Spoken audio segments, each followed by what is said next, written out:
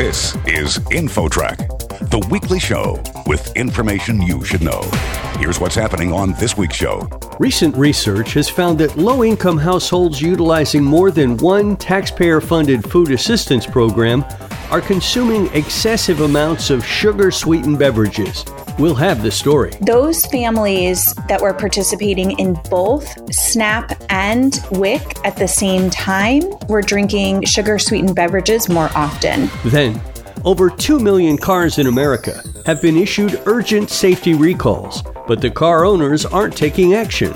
Is your car at risk? All recalls are important, but these recalls stand out a little bit. So these are recalls where the problem has such a dire possible outcome that needs really urgent attention. Those two stories and more are coming your way on this week's show. Stay with us. InfoTrack begins right after this.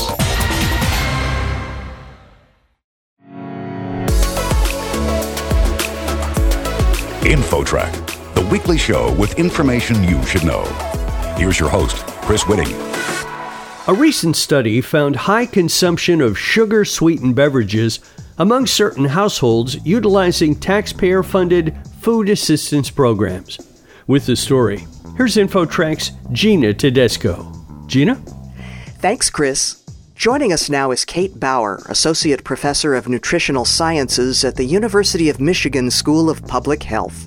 Dr. Bauer, let's see if I understand your findings. First of all, there are two food assistance programs at issue here, WIC and SNAP. WIC is the Women, Infants, and Children. That's for pregnant or breastfeeding moms and kids up to age 4.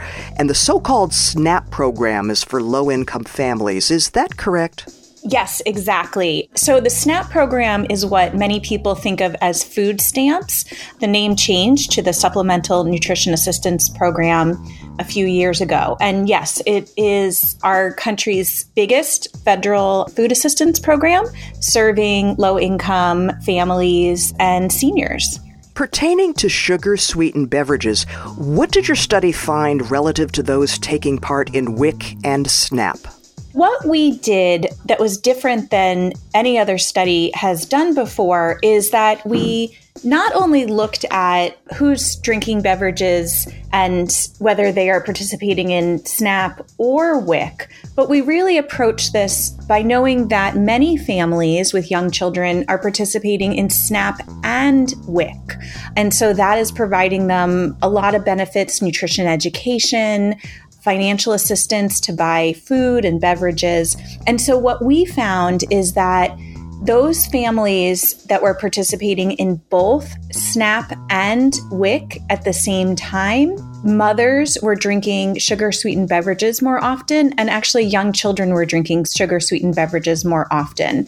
Meanwhile, we didn't see that when families were participating in just SNAP or just WIC. So it may be something different about the families that are participating in both programs, and there may be something about the way the two programs work together that might unintentionally encourage sugar-sweetened beverage intake.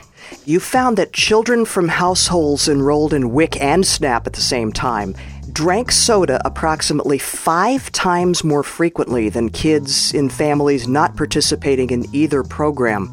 How concerned are you about this? I do want to point out that overall intake of sugar-sweetened beverages in young children was very low. So when we're talking about a 5-time increase, it goes from basically barely nothing to 1 serving a month or so, and that's for soda. So it's not very often, but it was really the pattern that we saw where both moms and children from these households participating in both programs were drinking sugar-sweetened beverages more often. And other studies have actually found that when families participate in both programs, they purchase sugar-sweetened beverages more often. So there's starting to be real consistency and needing to consider that, again, these are sort of nutritionally vulnerable and high-risk families.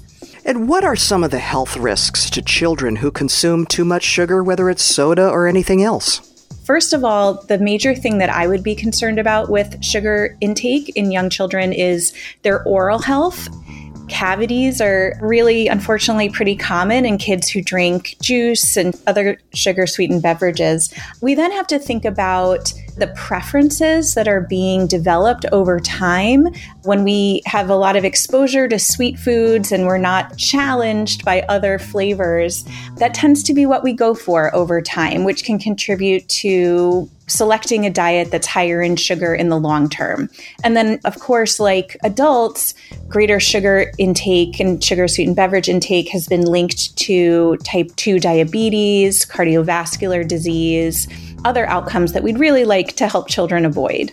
And you have a theory as to why using both programs may lead families to buy and drink high amounts of sugar-sweetened beverages. You mentioned before about the two working together. What is the dynamics of that in terms of the money that they have to spend? Yeah, I want to be really careful, first of all. These programs are critical and they have so many health benefits associated with them and economic benefits for families. So we absolutely do not want to say, oh, we should restrict these programs because we know that actually doesn't work. But we do hear from families that they're very smart and they're very thoughtful about how they're spending their money. And SNAP benefits can be used for almost any food or beverage. Meanwhile, WIC benefits are much more restricted to foods that promote health during pregnancy and early in life. And so we know that families are using their WIC benefits to buy awesome things like fruits and vegetables, low-fat milk, protein-rich foods.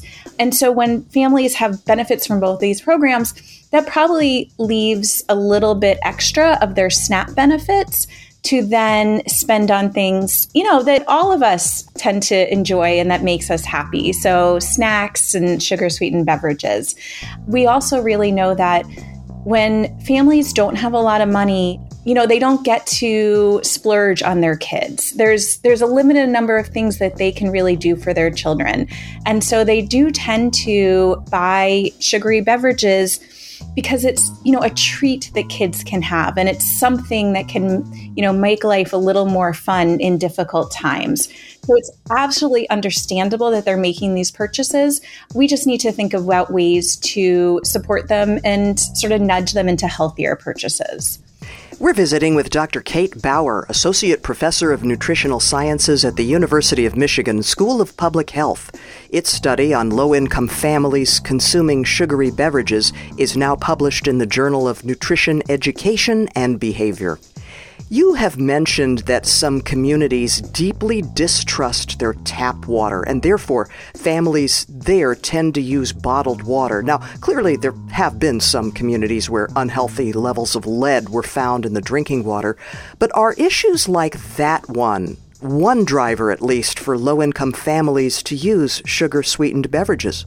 We can't say for certain, but this study, we did collect data from low-income families here in Michigan, where obviously with the Flint water crisis and other issues, there is a high level of distrust of tap water.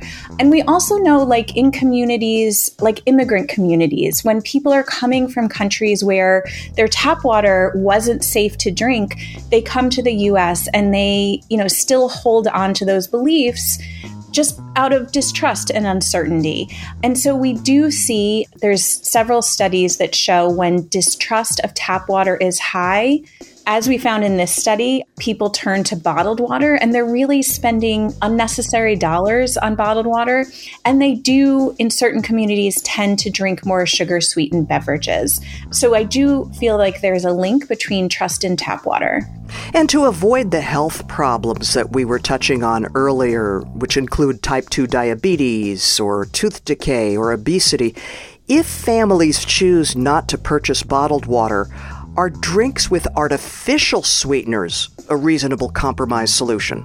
I know research just came out really questioning the health effects of artificial sweeteners.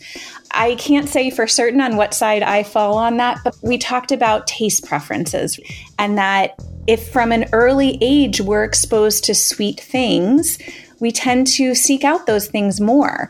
And so I think for children, whether it is real sugar or artificial sweeteners, I would bet that that exposure to sweetness is modifying their preferences and probably contributing to sweet flavor preference throughout the life. So I'd rather see children have exposure to lots of different flavors, lots of different textures, bitter vegetables and all those kind of things, and avoid artificial sweeteners and focus on water, milk, things that help our bodies grow. Dr. Kate Bauer from the University of Michigan, thanks so much for joining us today and sharing your study. Thanks for having me. For InfoTrack, I'm Gina Tedesco. Next, has your car been issued a recall? Details coming up. Stick around. There's more InfoTrack straight ahead.